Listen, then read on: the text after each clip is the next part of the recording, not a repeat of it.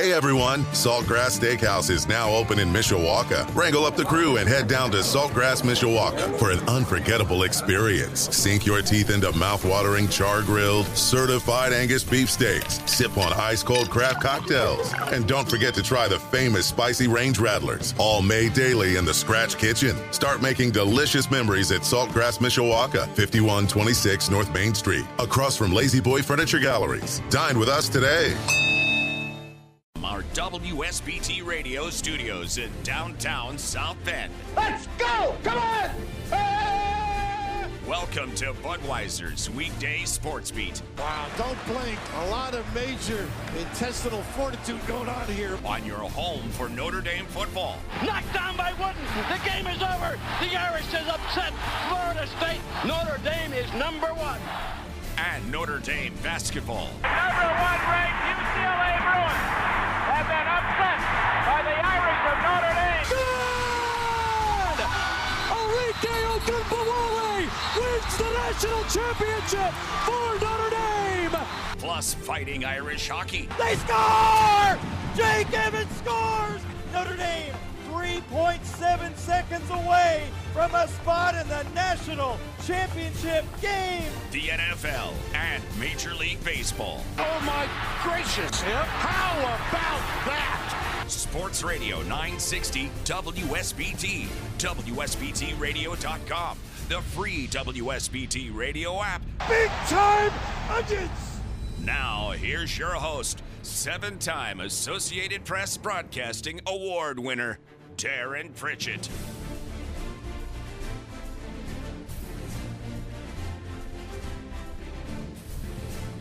Hello again, everyone. Welcome to Budweiser's Weekday Sportsbeat on your home of the Fighting Irish. Sports Radio 960 WSBT. We are streaming live at WSBTradio.com and on our free WSBT Radio app, which you can acquire right now at the iTunes or Google Play stores. Just search 960 AM WSBT. With the app, you can listen to us live or our podcasts on demand. We also have our video feed rolling here in studio on the Twitch app. 8 minutes after 5 o'clock on this Monday, May the 8th of 2023. A rainy day here in the South Bend area. Let's get that out of here and back to the nice warm weather we enjoyed over the weekend. And just as the weather warms up, the NFL reminds you there's never an off season in the National Football League. You got the draft, some rookie camps taking place, and now we have found out Thursday at 8 o'clock, it is kind of a holiday for the NFL. Thursday at 8 o'clock will be the unveiling of the NFL schedule, and there are some changes to go along with this year's schedule. I will run through the changes in kind of an historic schedule later on in the program. All right, coming up this evening, we've got 2 hours of Sports Beat, followed by Cubby Corner, an inside look at South Bend Cubs baseball at 7 o'clock. But before that show gets underway, we've got our hat trick of opening topics to get to coming up in just a moment. Notre Dame basketball adds a player, Chris Morrell. Well, he's on his way to Wrigley Field, and also a look at a winner's division right now, the American League East. At 5:30, Luke Getsy is the Bears offensive coordinator. He spoke to the media during rookie camp action at Hallis Hall. Some of his comments about this year's offense, the wide receiving core, Justin Fields, also his thoughts on the new offensive tackle coming to Chicago via the University of Tennessee, Darnell Wright. We've got our Twitter question of the day up right now on my Twitter account at 960 Sportsbeat. We'll go through Friday's question with the results at around 5:45. And then in the 6 o'clock hour, the top 5 winners of the weekend is today's My 5. I want to take you through what has been a comical, chaotic, and bizarre 48 hours involving former Cubs catcher Wilson Contreras and his new team, the St. Louis Cardinals. It is such a wild and wacky story. I'll just paint the picture for you. The Cardinal fan base, whether it's deserved or not, gets labeled as the best fans in baseball. A lot of people hate that. It is what it is. But the fact that the St. Louis fan base, a majority of the fan base, is backing and feels sorry for Wilson Contreras, who was the enemy for so long on the north side of Chicago. They are absolutely appalled at the way the Cardinals manager and front office has dealt with Wilson Contreras the last 48 hours, that Contreras actually is the victim in the eyes of Cardinal fans, and whoever would have thought that would be the case with the former Cub catcher. They have stripped him of his catching duties. It'll take some time to explain all this, but the Cardinals are off to their worst start since 1907, and basically the front office is putting a lot on the shoulders of Contreras, which is absolutely ridiculous and appalling. And I might go on a pretty good rant on my favorite team coming up in the 6 o'clock hour. Get the 7-second delay on here. I'm going to make sure I catch myself before I say something I shouldn't say, because I don't know if I've ever been this frustrated about the actions and the words coming out of the front office in St. Louis. So I'll take a deep breath before that particular segment. We will wrap up the program with a little sizzler. It was a good week last week in our sports wagering segment, as my suggestions went 13, 6, and 1, and now for the year 132, 109, and 3. So we're doing okay. Major League Baseball 31 and 25. We're up $48.19 on our hypothetical $10 bets on all of those suggestions. So that is what we have coming up. Tomorrow, we'll talk the latest happenings with Notre Dame football recruiting. Blue and Gold Illustrated's Notre Dame football recruiting insider Mike Singer back at his Tuesday 6:05 time slot to talk Notre Dame football recruiting with you here on Sports Radio 960 WSBT. We begin tonight's show with our hat trick of opening topics. A hat trick in hockey means 3 goals. In our opening topics, it means 3 items to pass along to you to get tonight's program rolling. We begin with Notre Dame basketball. And Mike Shrewsbury, his phone battery is probably worn out at this point, traveling around doing recruiting. The new Notre Dame men's basketball coach trying to rebuild this Fighting Irish roster. And slowly but surely, he is adding on pieces for this year and or the future of Notre Dame basketball. And the latest person to join the Notre Dame basketball family is someone very familiar to Coach Shrewsbury. I feel like we've said that a lot because a lot of Penn State parts are moving west to South Bend. Keba Njie. Last name is spelled Njie. The N is silent, so it is Keba Njie. A 6'10", 237-pound forward who announced on Saturday he is going to play for the Fighting Irish after 1 year in Happy Valley with Penn State. Njie picked the Irish over Central Florida, reportedly. Now, Njie last year with Penn State as a freshman played 14 minutes per game, contributed a little bit on the offensive end, 3.4 points, 3.5 rebounds. He played in 37 games. Now, he started 26, and he knocked down 52% of his shots from the field. That was a very good Penn State offense. They had a lot of options. I thought Njie was really good at moving without the basketball, finding a spot in a broken-down defense due to Penn State's guards doing a really good job of penetrating. He was really good on some roll moves, and that's the reason why he shot 52% from the field. What I remember about him, he's not much of a guy in the post that's going to hit a turnaround shot. He doesn't do that very often. He's more of a face-up guy, rolling to the basket, going downhill, accepting passes, and knocking down those point-blank shots. Not much of a three-point shooter, only attempted 5, made 1. and shot 59% from the free throw line. Now, there are some things to work on for Jai as he comes to South Bend. I would say more widening his offensive game comes to mind. He was really good at what he was asked to do. Is there more to his offensive arsenal?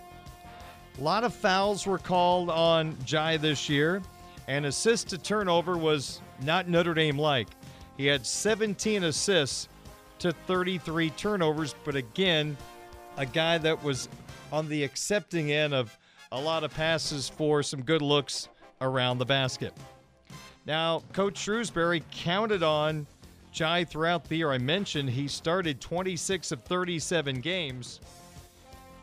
Jai also started both of Penn State's NCAA tournament games. The first matchup was against number 7 Texas A&M, and the 10th-seeded Nittany Lions roared past the Aggies 76-59. In that game, Jai started and played 17 minutes of action. He posted 8 points and 3 rebounds. In the round of 32, started but didn't play a lot. 12 minutes of action against number 2 Texas, a game that the Lions lost 71-66. Jai did not score against the Longhorns. So Keba Jai is the second transfer that Coach Shrewsbury has brought in since he was hired to replace Mike Bray. The other was a reserve guard on the Northwestern basketball team last year, Julian Roper. You look at Keba Jai and you look at the Notre Dame roster, it seems very likely that Keba will be in the starting lineup for Notre Dame in their first game of the year this fall. He started for Coach Shrewsbury 26 times at Penn State last year, and looking at the Notre Dame roster, I would have to imagine that Jai would start over Matt Zona. And so probably Notre Dame picked up a starting player for this year via the portal in Keba Jai, 6'10", 237. He doesn't look 237, kind of tall and lanky from what I remember. And again, did a good job of moving without the basketball and put himself in good positions to make shots around the basket, where he shot 52% from the field. So Notre Dame adding piece by piece to their Notre Dame roster for this fall. Hat trick of opening topics number 2. Well, I'd worked on this topic all day, and then at about 4:40, 20 minutes before the show started, this topic absolutely blew up because, well, the name of this topic was, why are the Cubs not calling up Christopher Morel? The Cubs have now called up Christopher Morel from AAA Iowa, and they demoted outfielder Nelson Velasquez. But I can still talk about Chris Morel and the Cubs roster for a moment. First off, Morel arguably was one of the best offensive players in minor league baseball before his call-up this afternoon. At AAA Iowa, 115 at-bats, the utility man hit .330, an on-base percentage of .425. OPS is on-base percentage plus slugging percentage. Anything over 800 is really, really good. Well, he was at 1.155. That's off the chart good. You do that throughout your career, you're a first-ballot Hall of Famer. At AAA Iowa, in just 115 at-bats, 11 home runs for Morel, knocked in 31, and stole 4 bases. Now, the Cubs kept him down in the minors at the start of the year for a couple of reasons. First off, the roster at the major league level was not going to allow him to play every day. Plus, from what I'm told, the Cubs wanted to continue to grow Morel as a utility player, someone that can play a handful of positions for the big league club. So Morel, with AAA Iowa this year, had 12 starts in center field. Well, he wasn't going to play center field at Wrigley Field because Cody Bellinger is off to a great offensive start for Chicago, and he's actually a very, very solid defensive player. Morel also at Iowa got work in the corner outfield spots. But again, at Wrigley Field, you got Ian Happ in left and Seiya Suzuki in right. Not playing time there. Now, Morel, when he was a South Bend Cub years ago, he was a third baseman, and he had a cannon of an arm, and he still has that great arm. But the problem is, a guy that can play third and the middle infield, you've got Nico Horner off to a fantastic start offensively and going into the weekend and not committed an error for Chicago, doing great things at second base. You spent almost $200 million on Dansby Swanson, so he's going to play every day.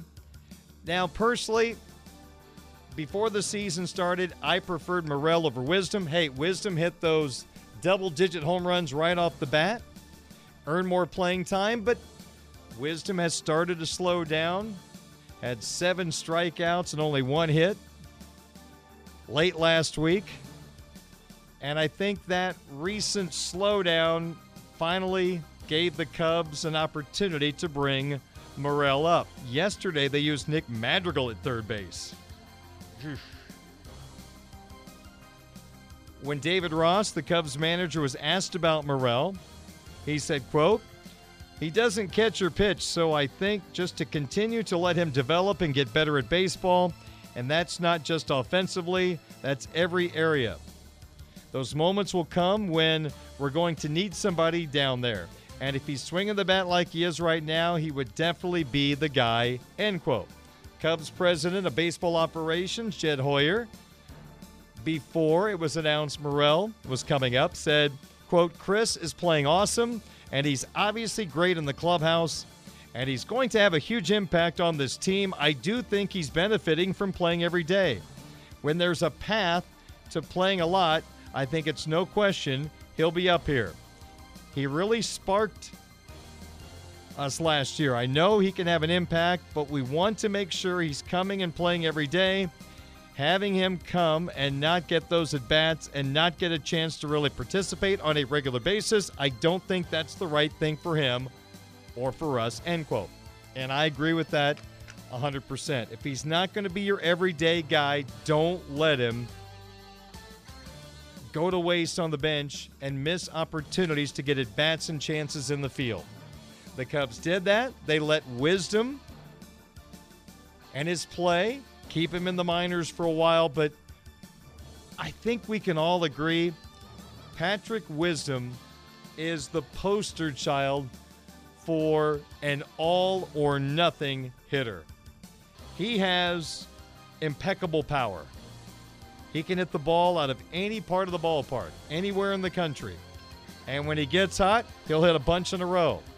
But he strikes out just way too much. Right now, at almost 37% of the time, the scorebook says K next to Patrick Wisdom, and that's just not going to keep you on the field.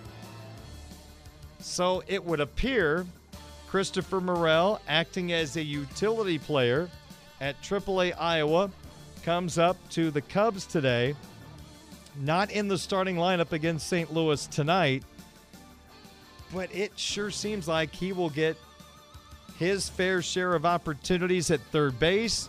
And then I would assume when someone needs a day off, maybe Morel moves around. If there's a player that has played 6 or 7 days in a row, Morel can leave third and help out there.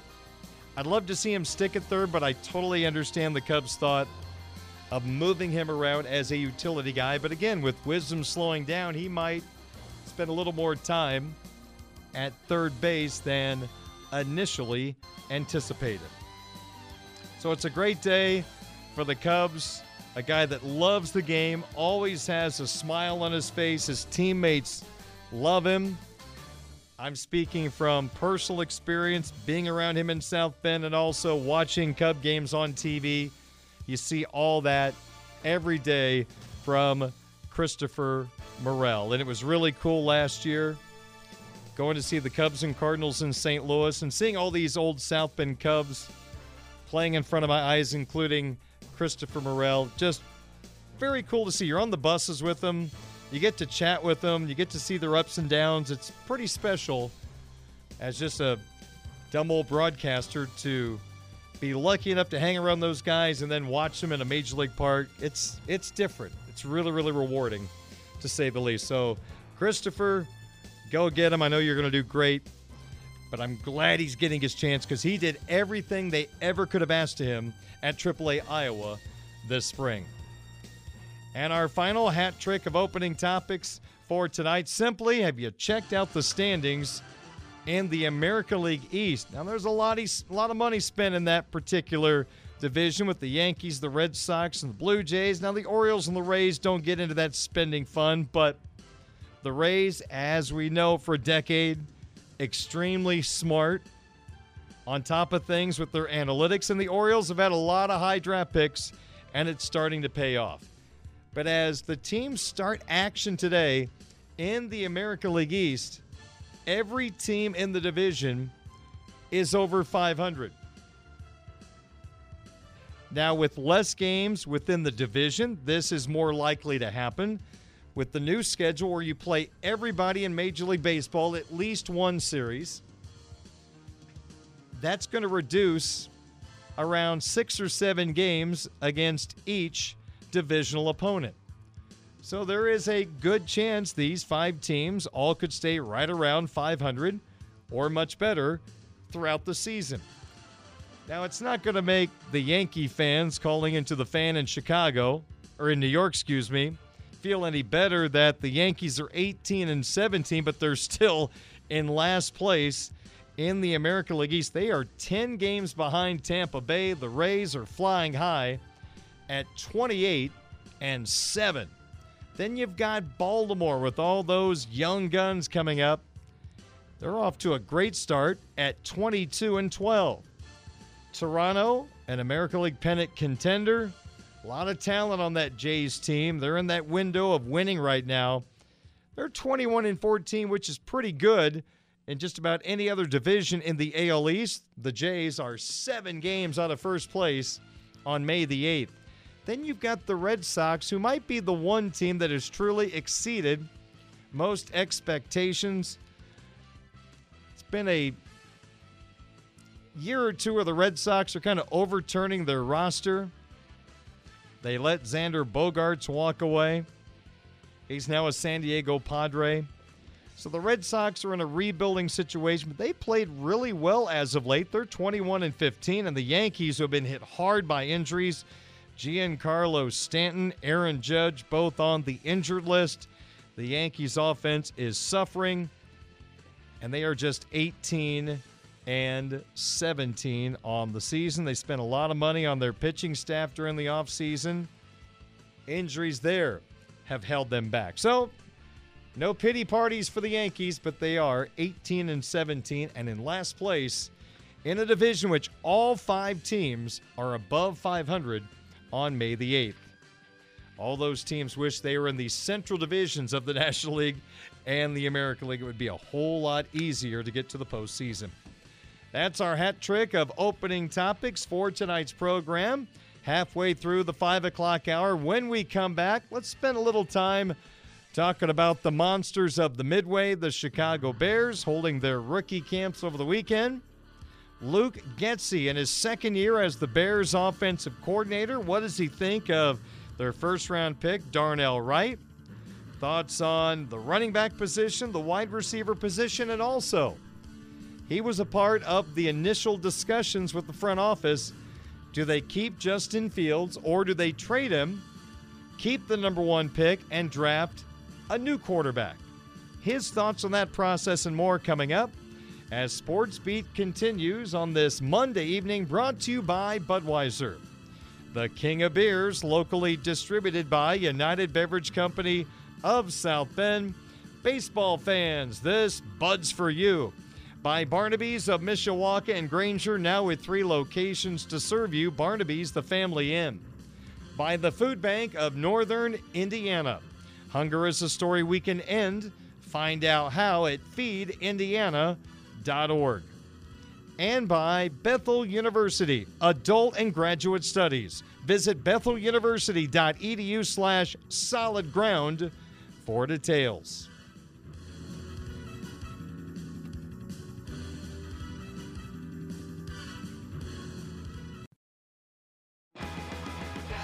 You can listen to Budweiser's Weekday Sportsbeat live or on demand with our free WSBT radio app. Just search WSBT Radio in the App Store and Google Play. Now, back to local sports talk on Sportsbeat with your host, Darren Pritchett.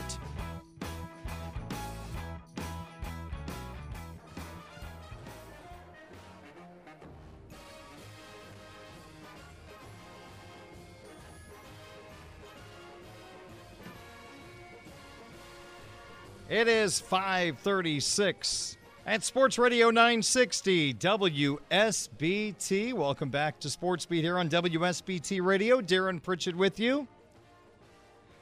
Chicago Bears football. Our sister station, Quality Rock 94.3 FM, is your home for the Monsters of the Midway here in the South Bend market. Looking forward to what could be a turnaround season for the Bears on 94.3 FM. Ryan Poles has a hold of this roster, trying to turn things around in the Windy City with this Bears football team. Bears rookie camp got started over the weekend without pads on. Got to see some of these rookies with that Bears helmet on and Bears jersey on. Luke Getsy, second year Chicago Bears offensive coordinator. He was grabbed from the Green Bay Packers coaching staff when Matt Eberflus took over as head coach of the Bears. So now year two for Luke, and he has one of the more exciting prospects in all of football in quarterback Justin Fields running his offense. A lot of expectations to what Fields can do in year number 3, 2 years under his belt, including back-to-back years in this Getsy system. You look at 2021, the Bears averaged 18.3 points per game. Last year, up a little bit, not enough, really. If you want to be a playoff team, the Bears only averaged 19.2 points per game in an offensive-minded National Football League. That put the Bears 23rd in the league. So you'd love to get into the mid-20s in scoring average, and if you do that, then all of a sudden January is going to be very busy in Chicago. So Getsy was asked during the Senior Bowl by the Bears media about changes to the Bears offense. Now, Getsy was down in Mobile because the Bears coaching staff, one of the coaching staffs that got to coach in that game and work out all the players and talk to them. So they got some really good intel from that experience. And Getsy down there said, well, tell me who's on my roster, then I'll tell you about changes. Well, we kind of now know who's on the Chicago Bears roster, what the offensive depth chart looks like. So, a follow-up question this weekend. So, Luke, what is your offense going to look like this year? What changes are you going to make? He's not ready to answer all those questions yet. But to me, a lot of it depends on the development of their quarterback who wears number 1, Mr. Fields. Well, I think one of the things that I was reflecting on just, after the draft happened, just kind of looking at the roster that we had a year ago to where we're at. I mean, purely in the numbers sense and the competition that we'll have now at each position, I think that part of it will be the best thing that we have going forward from a year ago. But yeah, I think we're still so early in the process. With the veteran guys, we're back into that part of it where we're just teaching. We're not really like installing plays. We're just teaching right now. And now that we this is our first opportunity around these young guys to kind of see what their movement skills are, what their capabilities are learning and stuff. So I think we're just at the beginning part of those phases. I think it's too soon to tell, but we're going to challenge these guys like we did last year with as much as possible and see what can stick. Hey, as a fan, you'd love to know what they're doing, but we also understand the schematic advantages by not giving anything away to the media. So didn't get a whole lot from those comments, but I still think how far Fields comes in recognizing defenses pre-snap, going through his progressions. He is so good at running the football. I wonder how many of his yards from last year rushing were because pass plays were called, he escaped the pocket and just ran. That's not a negative. in time, you'd like for him to hang a little bit longer in the pocket, but let's also understand the offensive line surrounding Justin Fields during his 2 years in the NFL are not what you're looking for. It's subpar by NFL standards. So there are times he drops back and he's got to run right away. Hopefully in time, the offensive line has better personnel, better execution, and he can stay in the pocket longer. Now, you might think, heck, he's pretty good running it, just let him run, but he has a cannon of an arm. And if he understands what defenses are trying to do to him and is able to go through these decisions quickly, go through the progressions, and distribute the football, that passing running combination is going to be lethal. Look at Jalen Hurts in Philadelphia. There were the same questions about Hurts in the city of brotherly love coming from Alabama/Oklahoma. Yeah, he's a really good athlete. He runs the ball well, but can he throw it at the highest level in the NFL? And we now know the answer is yes. He played a terrific game in the Super Bowl, didn't work out for Philadelphia, got the huge contract from the Eagles during the offseason. If Justin Fields can make those leaps, then the Bears organization is set up for the next decade at the quarterback position. Now, you go back to once the Bears knew they had the number one pick in the NFL draft, they had a decision to make. Is Justin Fields your quarterback? Do you feel like he is a franchise quarterback? Because you have a chance to have a redo. If you don't think he's your guy, you got the number one pick, and if there's a guy you feel like has a better chance to be the franchise quarterback, you trade Fields, you keep the number one pick, and you pick up some assets by trading Fields. So Ryan Poles, the general manager, Matt Eberflus, like Luke Getsy, the offensive coordinator, had to make a decision. Poles had the final call, and they decided Justin Fields is their guy, even though Ryan Poles did not draft him. They traded down to 9. They picked up a very valuable veteran wide receiver in DJ Moore from Carolina, plus those other draft assets, which are going to help them in the future and help them acquire, hopefully, their starting right tackle for the next decade in the draft recently. So, Getsy was asked over the weekend, was he a part of the discussions on whether to go with Justin Fields or trade him for a different quarterback? And also took some other questions on Justin Fields and the passing attack. Here again is Luke Getsy, the Bears' offensive coordinator. Yeah, I don't really think apples in that sense. I really don't think you say, okay, hey, here's where we have a Justin and where he can go, or here's where these guys can go. I think it's just you're doing your due diligence with the draft as we do with every single position. But I think it's you know, as we evaluated Justin from last year, I think the growth from where, you know, everybody, including yourselves, like how the way you viewed the guy and the way the team viewed the guy to where he was at this time last year to where he is now, I think it just is light years ahead of where it was, and we feel like he has a ton more to grow going forward. So we're excited to try to get the best out of him moving forward and keep working to where we think he can go. When you make the argument that he'll grow as a passer, what do you build that argument on? What do you? We see the stats, and it's the least production in the league last year at that position. What do you see that you argue translates with better personnel, those numbers are going up? Yeah, I think you're just talking purely, you know, completions, and you're talking purely yards, right? And so the yards that he ran for, a third of those came off of pass plays that were scrambles that he decided to run, which is an element that, you know, we're fortunate to have with him in that position. So, and then it goes to everything, right? Getting the team around him better, and us all being together for another year, and the continuity that we have and the communication that he and I have, you know, where we were to kind of at the beginning of the season to the end of the season, I think is a lot better. And so we're hoping to build off of all that stuff. I think anytime you can be together with somebody and keep that consistency, there's going to be growth, and he has a lot more growth ahead of him, and we're excited to tap into that. Yeah, I think learning to have a little more touch in his delivery on some throws is going to be something that will help Justin Fields. Last year completed 60.4% of his throws, 17 touchdown passes, 11 interceptions. Then you get to the rushing numbers. You heard Getsy there say a third of his rushing yards came from broken down passing plays. But at the end of the day, 1,143 rushing yards for Fields, 7.1 yards per carry, 8 rushing touchdowns. Oddly enough, he had 9 fumbles last year and lost none of them.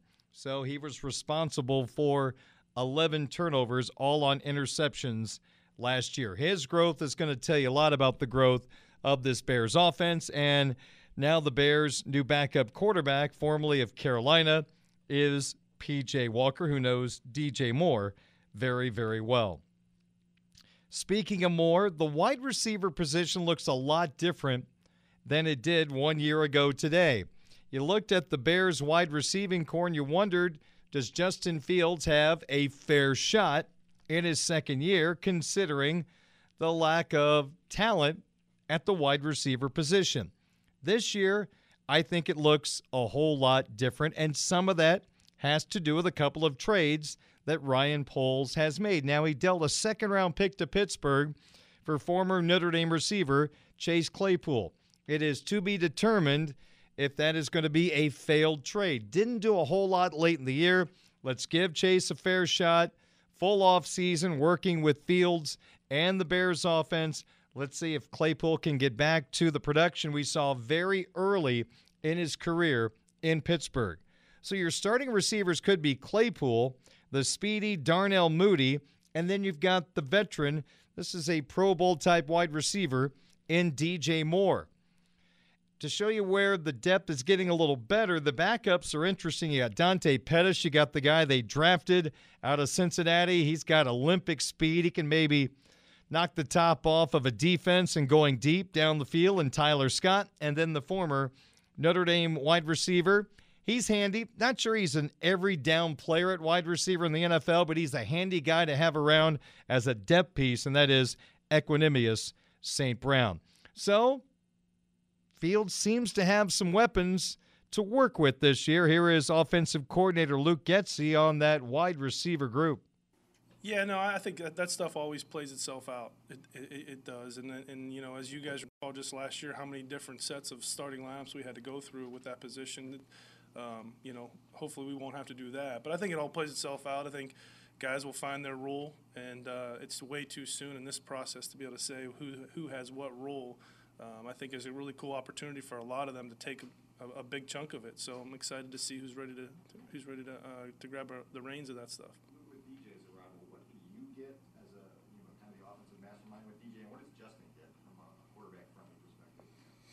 Well, you know, quarterback-receiver relationship, we've talked about this in here, is so important, right? I mean, I think that, you know, as great of a quarterback it can be or as great of a receiver can be, if there's not a relationship and a connection between the two of them, then it doesn't really matter. And so I think they're in that phase right now of getting to know each other. What's cool is DJ's experiences that he's had. He's had to play with a few different quarterbacks and a few different systems. So you can tell that, you know, he doesn't really get fazed by the new, which is going to be really good. And then once those two can communicate with one another, you know, body language, you know, quick communication verbally and stuff, I think all that will get better as we get going. And it's been fun to see those guys throw some routes on air as we, you know, we're in this phase 2 part of it. That's Luke Getsy, the Bears offensive coordinator, on the new look wide receiving core for quarterback Justin Fields. So Fields also has the luxury of feeling a little better in the pocket because it appears the Bears picked up a really good offensive tackle from the Tennessee Volunteers with the number 10 overall pick in the first round, Darnell Wright. I've mentioned that the game against Alabama going up against Will Anderson, Darnell Wright looked really, really good against what turned out to be the number 3 pick in the NFL draft, the edge rusher from Alabama. So Darnell Wright was the choice of the Bears. They had some choices. There were some other offensive tackles that were top 15 type prospects that they could have taken. They went with Darnell Wright, someone they got to work with down at the Senior Bowl. And here is Getsy talking about his new piece along the offensive line, Darnell Wright. I think when the first offensive line meeting that we had, I went into it and I started talking about, like, what it's like to be a rookie in an offensive line room, and how that's probably the biggest obstacle in any room, in any building, is the offensive line room as a rookie. You have more duties than anything, and just the way that he handled that conversation, how he has respect for the position, and then the guys that he's trying to emulate. I think it was really cool to see that. Great start, and then on the practice field part of it, the guy just doesn't blink. It's natural to him, and you can tell this guy's made of the right stuff. What sets him apart in terms of skill set, things that you like that you can work with? Well, I just think it's unique for someone that big to be able to bend and be that athletic and as explosive as he is. I think that's just it's hard to come around guys that are that big, that long. Like, the length is unbelievable, and the power is unbelievable, and then be able to have that athleticism go with it too was all really cool. You've got two tackles that can really move in space now.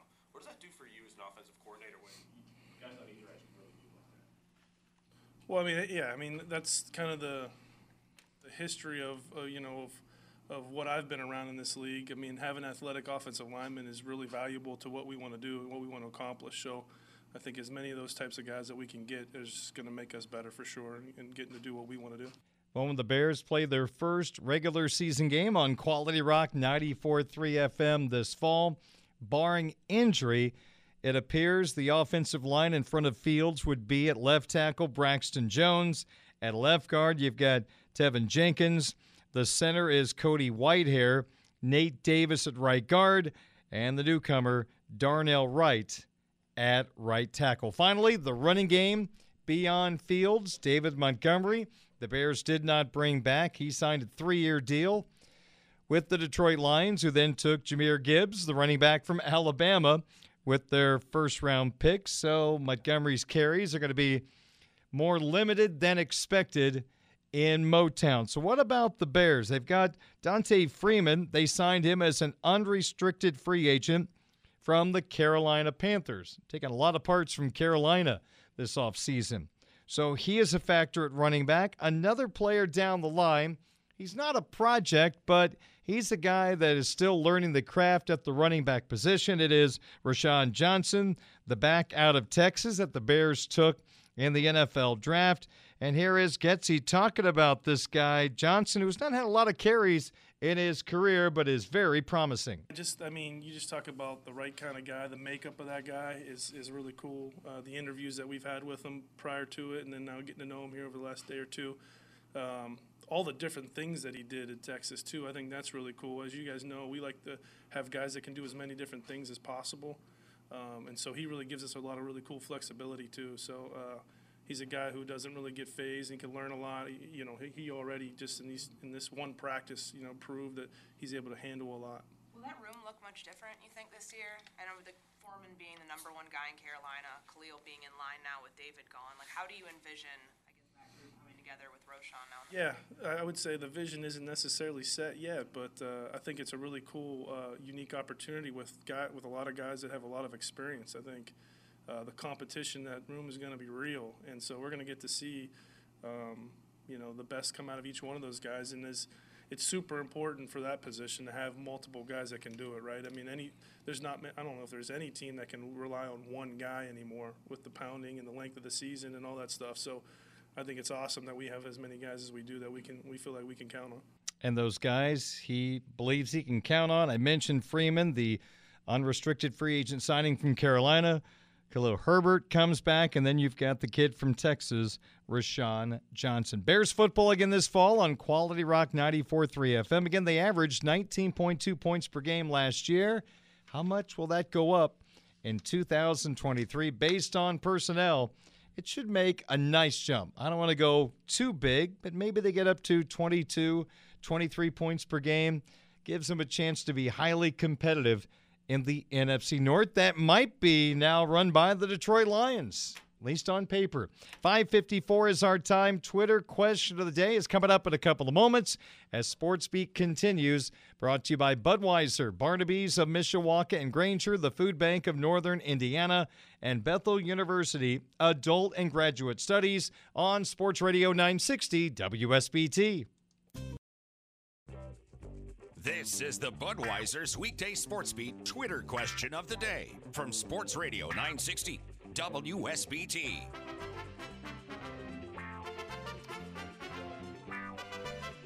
Darren Pritchett back with you on WSBT Radio. My Twitter account is 960 Sportsbeat. On that account, on Friday, I asked you this Twitter question of the day. How would you describe your interest level in Notre Dame baseball? I offered you 4 choices. Number 1, a big fan. Number 2, I'd be a bigger fan if I could listen to them on the radio. Number 3, I check the scores. Or number 4, I do not follow at all. Here are the results of the voting. 4th place, getting 10% of the vote. You'd be a bigger fan if the games were on the radio. 18% said you don't really follow Notre Dame baseball at all. Second in the voting, 25% of the vote, you are a big fan of Irish baseball. But winning the vote, getting almost half of the votes, you're a fan, but all you basically do is check the scores. So, checking the scores, the winning vote at 47%. We appreciate you voting. The Irish played NC State at X Stadium over the weekend, won the first game, but only scored 2 runs over the next 18 innings, and dropped the final 2 games of the series against the Wolfpack. But based on opinions, Notre Dame is safely in the NCAA tournament right now. Going into last weekend, they were projected as a number 2 seed in the NCAA tournament. Finals for the Irish this week. They'll get back on the X Stadium turf on Friday, a non-conference series against Akron. Here is today's question. Our Twitter question of the day, once again, can be found at 960 Sportsbeat. If I were to tell you that the 2023 Notre Dame football team will end the regular season with a record of 10-2, you will be ... Here are your 3 choices. Excited, because that would beat my expectations. Number 2, what I expect. Choice number 3, disappointed. 10-2 would be below my expectations. So again, if I were to tell you that the 2023 Irish will end the regular season with a record of 10-2, you will be A, excited, beat my expectations. B, what I expected. C, disappointed, below my expectations. Want to get your thoughts on year 2 of Marcus Freeman and the roster that he and his coaching staff have put together for 2023. And it all starts on Saturday, August the 26th in Dublin, Ireland. The Irish against the United States Naval Academy. Then you got Tennessee State coming to Notre Dame Stadium. And then the first road game, tricky, at North Carolina State. Down the line, Ohio State at home, at Duke, at Louisville, USC at home, at Clemson. Intriguing games on the schedule.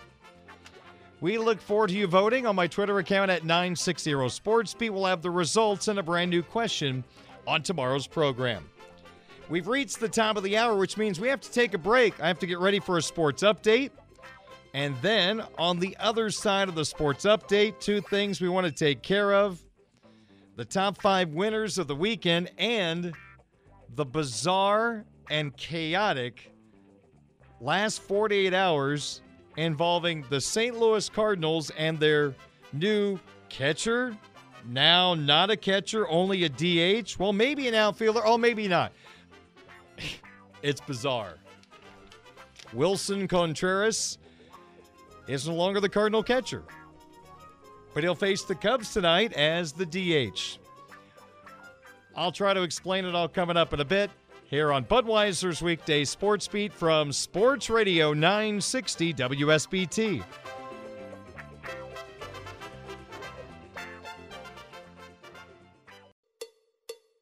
A Michiana tradition continues.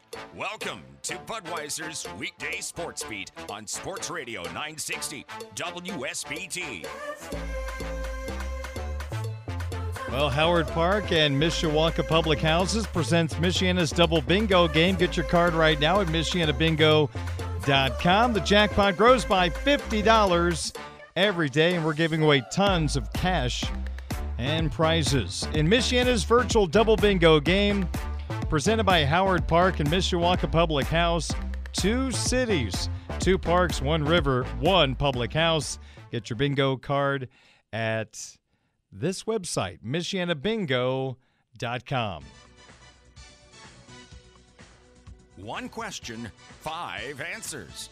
This is the My 5 Questions of the Day on Sports Radio 960 WSBT. Today, simply the top 5 winners of the weekend. Ladies and gentlemen, this is number 5. Okay, this is absolutely total sarcasm. Sarcasm alert. The big winner of the weekend, my St. Louis Cardinals, who won a game. Congratulations, guys. Ended an 8-game losing streak by beating the Tigers 12-6. And with that victory, they do a tremendous job of staying ahead of the Oakland A's, who have the worst record in baseball at 8-27.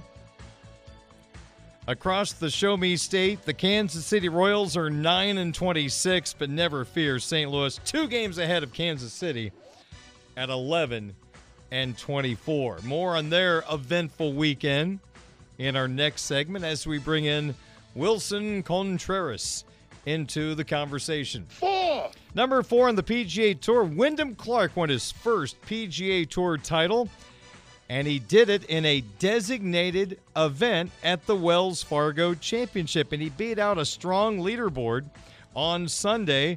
Xander Schauffele and Clark were neck and neck heading to the backside when Clark took control of the golf tournament. Early on in the back 9, he made birdie. Schauffele made bogey, and it really set the tone for the back 9. And Clark walked away with an easy victory also, turning aside Tyrell Hatton and Masters champion from a few years back, Adam Scott. So Wyndham Clark, 80th in the world golf rankings, gets his first PGA Tour title and does it at a designated event, which means there's a little more cash that goes into his pocket, with these fields being the stronger fields on the PGA Tour. Okay.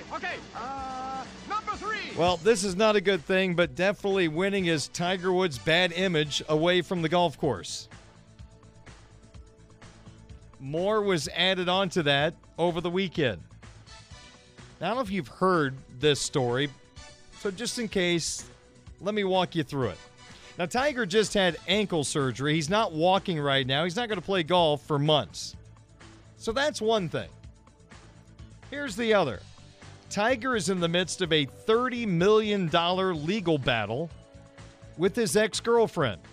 She claims at the beginning of their relationship, while she was running his Palm Beach County restaurant, Tiger threatened to fire her if she didn't sign a non-disclosure agreement. Now, this is all her side of the story. Let me be clear. Erica Herman, she was the girlfriend that was at the Masters 2019 when he won that epic championship, and they've been together for a good amount of time. But Herman also accused Woods that he had his lawyer break up with her at an airport in October after Tiger apparently told her a lie that they were going on a weekend trip to the Bahamas. Instead, he was sending her to the airport so his lawyer could break up with her for him. The lawyer didn't stop there. He evicted her from Tiger's $54 million mansion near Palm Beach, California. Remember when Lane Kiffin got fired at an airport at USC? Well, this is getting broken up with and evicted at the airport. Erica also claims that Tiger told her she could stay in the mansion for at least 11 years. Now, why 11? I have absolutely no idea. But that's what she claims. But she was evicted after 5 years. So she is asking for $30 million. Why $30 million? Now, this is where I kind of jump off the ship. She's asking for $30 million because $30 million will cover the cost of her renting a property like Woods had and she lived in. And this would be for the next 6 years because he promised her 11 years. She got evicted after 5.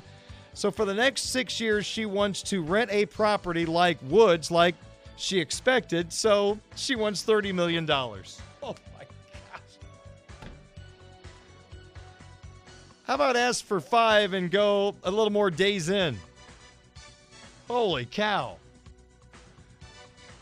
You know what? In the court of law, if she wins it, good for her. But that's where I kind of stop backing her side of the story. I mean, if you didn't know Tiger Woods, would you be living in a mansion like that? That's a tough one. We'll see what the court of law says. So I guess it's fair to say it's another few days of Tiger being Tiger. But you ask your lawyer to break up with your girlfriend and have him a victor. I didn't know that was a lawyer's job, but apparently in some cases it is. Number 2. Another winner of the weekend, Cubs rookie first baseman Matt Mervis. The long-awaited call-up of this power-hitting first sacker on Friday. Well, he's played now in 3 Major League games, and he left the Marlins series with a 3-game hitting streak. Mervis in that 14-inning game yesterday went 2 for 6. So there is some good and bad in the 3 games. He's hitting .286. That's also his on-base percentage. He has not walked. He's got a run scored, 2 RBI, the 1 negative in 14 Major League at-bats. He has struck out 6 times. The good news for Mervis, he will face a right-handed pitcher tonight in Cardinal starter Miles Mikolas, the old Lizard King. Number 1. And the number 1 winner of the weekend, Bill Self and the Kansas Jayhawks basketball team. Kansas with a loaded roster already added on as they picked up the number 1 ranked player in the transfer portal and former Michigan Wolverine 7-foot center Hunter Dickinson. From DeMatha, the same high school as former Irish head coach Mike Bray. Mike Bray worked hard on getting Dickinson to Notre Dame. He chose Michigan. Honestly, I'm not overly disappointed with that, with some of the things he has done off the court, including wearing a ski mask to a game because he was going to steal the victory from the other team. But you can't deny his talents. Self has used the high-low game in his coaching career, and with Dickinson, boy, you can do that. He can hit the outside shot. He can work you down low. Good footwork. Dickinson at Michigan averaged 17.2 points per game, 8.4 rebounds, and 1.6 block shots. A great day for Kansas getting Dickinson. For Michigan, Juwan Howard. Is it going to work with him as the head coach? This is a big loss for that Wolverine basketball program that's had some ups and a lot of downs under Juwan Howard. The 5 winners of the weekend, there you go, 624 on your home of the Fighting Irish, Sports Radio 960 WSBT. Well, during the offseason, the Chicago Cubs did not re-sign Wilson Contreras as expected. They let him go to their rivals. And you know what? The Cubs front office is probably laughing their tails off at what has happened over the last 48 hours as their rivals, the Cardinals, are basically using Wilson Contreras as their scapegoat for their worst start since 19 607. And what makes the story even better, Cardinal Nation has the back of the guy they couldn't stand with the Cubs. I'll explain it all coming up in a couple of moments as the Cubs and Cardinals get set to play at Wrigley in about, an hour and 15 minutes. 6:25. This is Budweiser's Weekday Sports Beat on Sports Radio 960 WSBT. Leading off on Budweiser's Weekday Sports Beat. Don't you guys go anywhere. Plan to put on a hitting display. The center fielder. That boy is good. Number 9. 9 times. 9 times. 9 times. West League champion. Adios! Walk-off home run! Eloy Jimenez! Who prefers to cheer for the Birds on a bat. Adios! Goodbye, and maybe that's a winner! Here's Darren Pritchett. 28 minutes in front of 7 o'clock. Budweiser's Weekday Sports Beat rolls on for this Monday evening. Coming up at the top of the hour, Cubby Corner, an inside look at South Bend Cubs baseball. The Cubbies are idle today. South Bend opens up a 12-game road trip at Wisconsin. Coming up tomorrow night here on WSBT Radio. Well, the St. Louis Cardinals and the Chicago Cubs will play their first game of the year tonight. It'll be at Wrigley Field, and it's Marcus Stroman taking on Miles Mikolas. But one of the interesting stories from the last few days that it's just perfect timing that the Cardinals are playing the Cubs tonight. And this all centers around a guy who helped the Chicago Cubs win a World Series in 2016, in Wilson Contreras, their starting catcher. Now, I think if you're a Cub fan, you'll agree with me that Contreras was a really good offensive catcher, has a tremendous arm. He can slow down running games with the power and the accuracy of that right arm. But in terms of framing pitches, calling a game overall defensively, it was not a strength. And with the Chicago Cubs starting an incline as this 2023 season got underway, the Cubs decided to go a different direction. They did not bring back their homegrown product to be their catcher. Instead, they're using some journeymen like Yan Gomes. Tucker Bernhardt's actually a really good defensive catcher. Analytically, he is as good as anybody in baseball. And as we have seen the last couple of days with Gomes on the concussion injury list, home product Miguel Amaya, very capable of handling things behind the plate.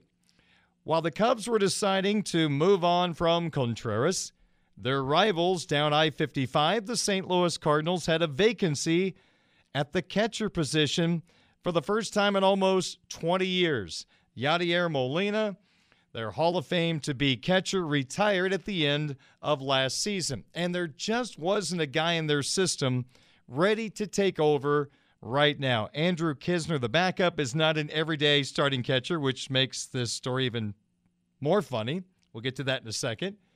They've got a kid in the minors they like, in Ivan Herrera, who got some time at the major league level last year, but he is not ready to be an everyday starting catcher at this time. So St. Louis went out and gave Wilson Contreras 5 years, $87.5 million to be, I can't say this enough, their starting catcher. Right? Starting catcher. Simply put, he's their guy. The St. Louis Cardinals allegedly did their due diligence. One of the individuals they reportedly talked to was former Cub and a guy who played for the Cardinals for a half a year, John Lester. They wanted his thoughts on Contreras. He gave them the thumbs up. What's interesting, Lester was a David Ross guy. When Lester pitched, David Ross was his catcher before Ross retired. So you're asking a guy that preferred Ross over Contreras what he thought of this guy they might sign, which, again, makes this even more comical because the Cardinals decided on Friday that Wilson Contreras was not going to catch for a while. He was not doing the things that needed to be done in order for St. Louis to have success. Yes, a St. Louis team that right now is one of the worst in baseball after their worst start since 1907.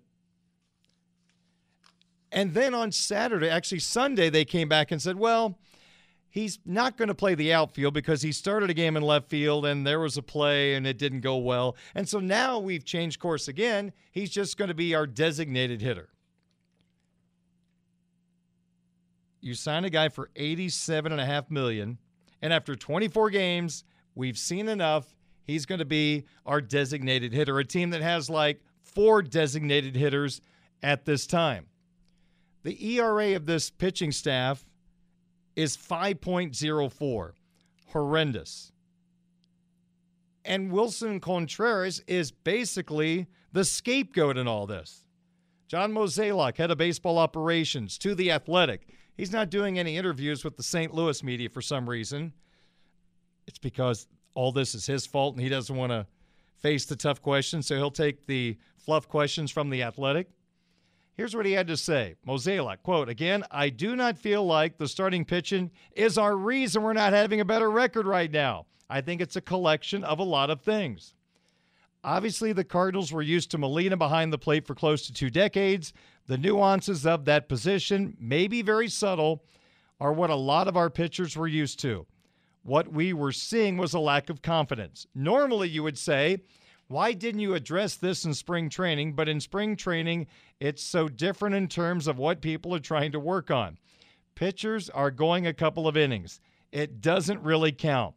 We just decided to do it head on, put it out there. Do we think we've seen Wilson catch his last game? No, but this is going to take a little time to get him to where we feel he understands the expectations of what this role is for us, end quote. Absolutely put the target on Contreras for the issues. By the way, Jordan Montgomery's their best pitcher. His ERA around 3. Contreras caught him all but one of his games, and there were no issues there. So the guy that Cardinal fans despised in a Cub uniform, now Cardinal Nation is defending Contreras, that he is the scapegoat unfairly, and they are hammering the front office. It's just ironic. Contreras was Darth Vader for how many years, and now he's turned into Luke Skywalker, putting on a Cardinal uniform because St. Louis fans are tired of the endless propaganda coming from that front office. I think the fans have finally had their moment of breaking, because I said this on the show, you ask Cardinal fans around the world, they needed starting pitching during the offseason. Mozeliak said, we've got 6 starting pitchers. They have 1 right now, basically. 1. 5.04 ERA. The problem with this team is not Wilson Contreras. Now, I sat here, talked about it on the show, wrote about it on Twitter. The Cardinals should not have signed Wilson Contreras even before it happened. He is not good defensively. He's actually improved his framing with St. Louis. They've actually improved his technique, but he's not the catcher that they needed. They needed a defensive-minded catcher like Vasquez, who was with the Red Sox and the Astros last year. He would have been a perfect fit to take over for Molina. I don't care if my catcher hits 220. I want a guy that handles my pitching staff, can call pitches. Here's another thing. Here's what I don't get. If you're the front office and you think Contreras stinks at calling games or not executing the way you want, we have the technology that they use where the pitcher can actually call his own game rather than Contreras. Or you could have the bench call the pitches in the game. If that's what we're talking about, easily fixed. Because he's got a great arm. He can handle a running game. Teams are running on Andrew Kisner, who does not have that arm. It's just mind-numbing, the whole thing. That Cardinal fans are defending the evil guy that's now on their team. The front office will not take the blame for what is a roster that is broken. I thought they would get by this year because the NL Central was not very good. Well, I miscalculated that, but they still needed pitching, didn't do it, and now here we are. Miguel Amaya is a big Wilson Contreras guy. his old teammate with the Cubs, to the Chicago Sun-Times. Amaya, when asked about this situation, I don't want to talk about it, end quote. David Ross was asked about it. You're not going to replace that person, Molina. You're going to have to find your own way. There are some guys who have been there for a really long time working with Yachty. Going about things differently sometimes doesn't go smoothly. Change takes it, period, end quote. So Wilson Contreras, by the words of the front office and the manager, they have thrown him under the bus, and it's embarrassing, and it's disgusting. Here you spent all this time thinking Contreras was your guy during the offseason, a guy who didn't go to the World Baseball Classic, who stayed in Jupiter with the Cardinal pitchers to do work with them. He gave up something important to him to be with his new teammates, and this is the way he gets treated. This is not on Wilson Contreras. Is he good defensively? No, he is not. Would I have signed him? I said that all along. No. They signed him, but they should not put the blame on their worst start since 1907 on the former Cub, who I'm imagining will get a great ovation at Wrigley Field tonight. Sportsbeat continues in just a moment here on WSBT. Hey everyone, Saltgrass Steakhouse is now open in Mishawaka. Wrangle up the crew and head down to Saltgrass Mishawaka for an unforgettable experience. Sink your teeth into mouth-watering char-grilled, certified Angus beef steaks. Sip on ice-cold craft cocktails. And don't forget to try the famous spicy range rattlers, all made daily in the Scratch Kitchen. Start making delicious memories at Saltgrass Mishawaka, 5126 North Main Street, across from Lazy Boy Furniture Galleries. Dine with us today.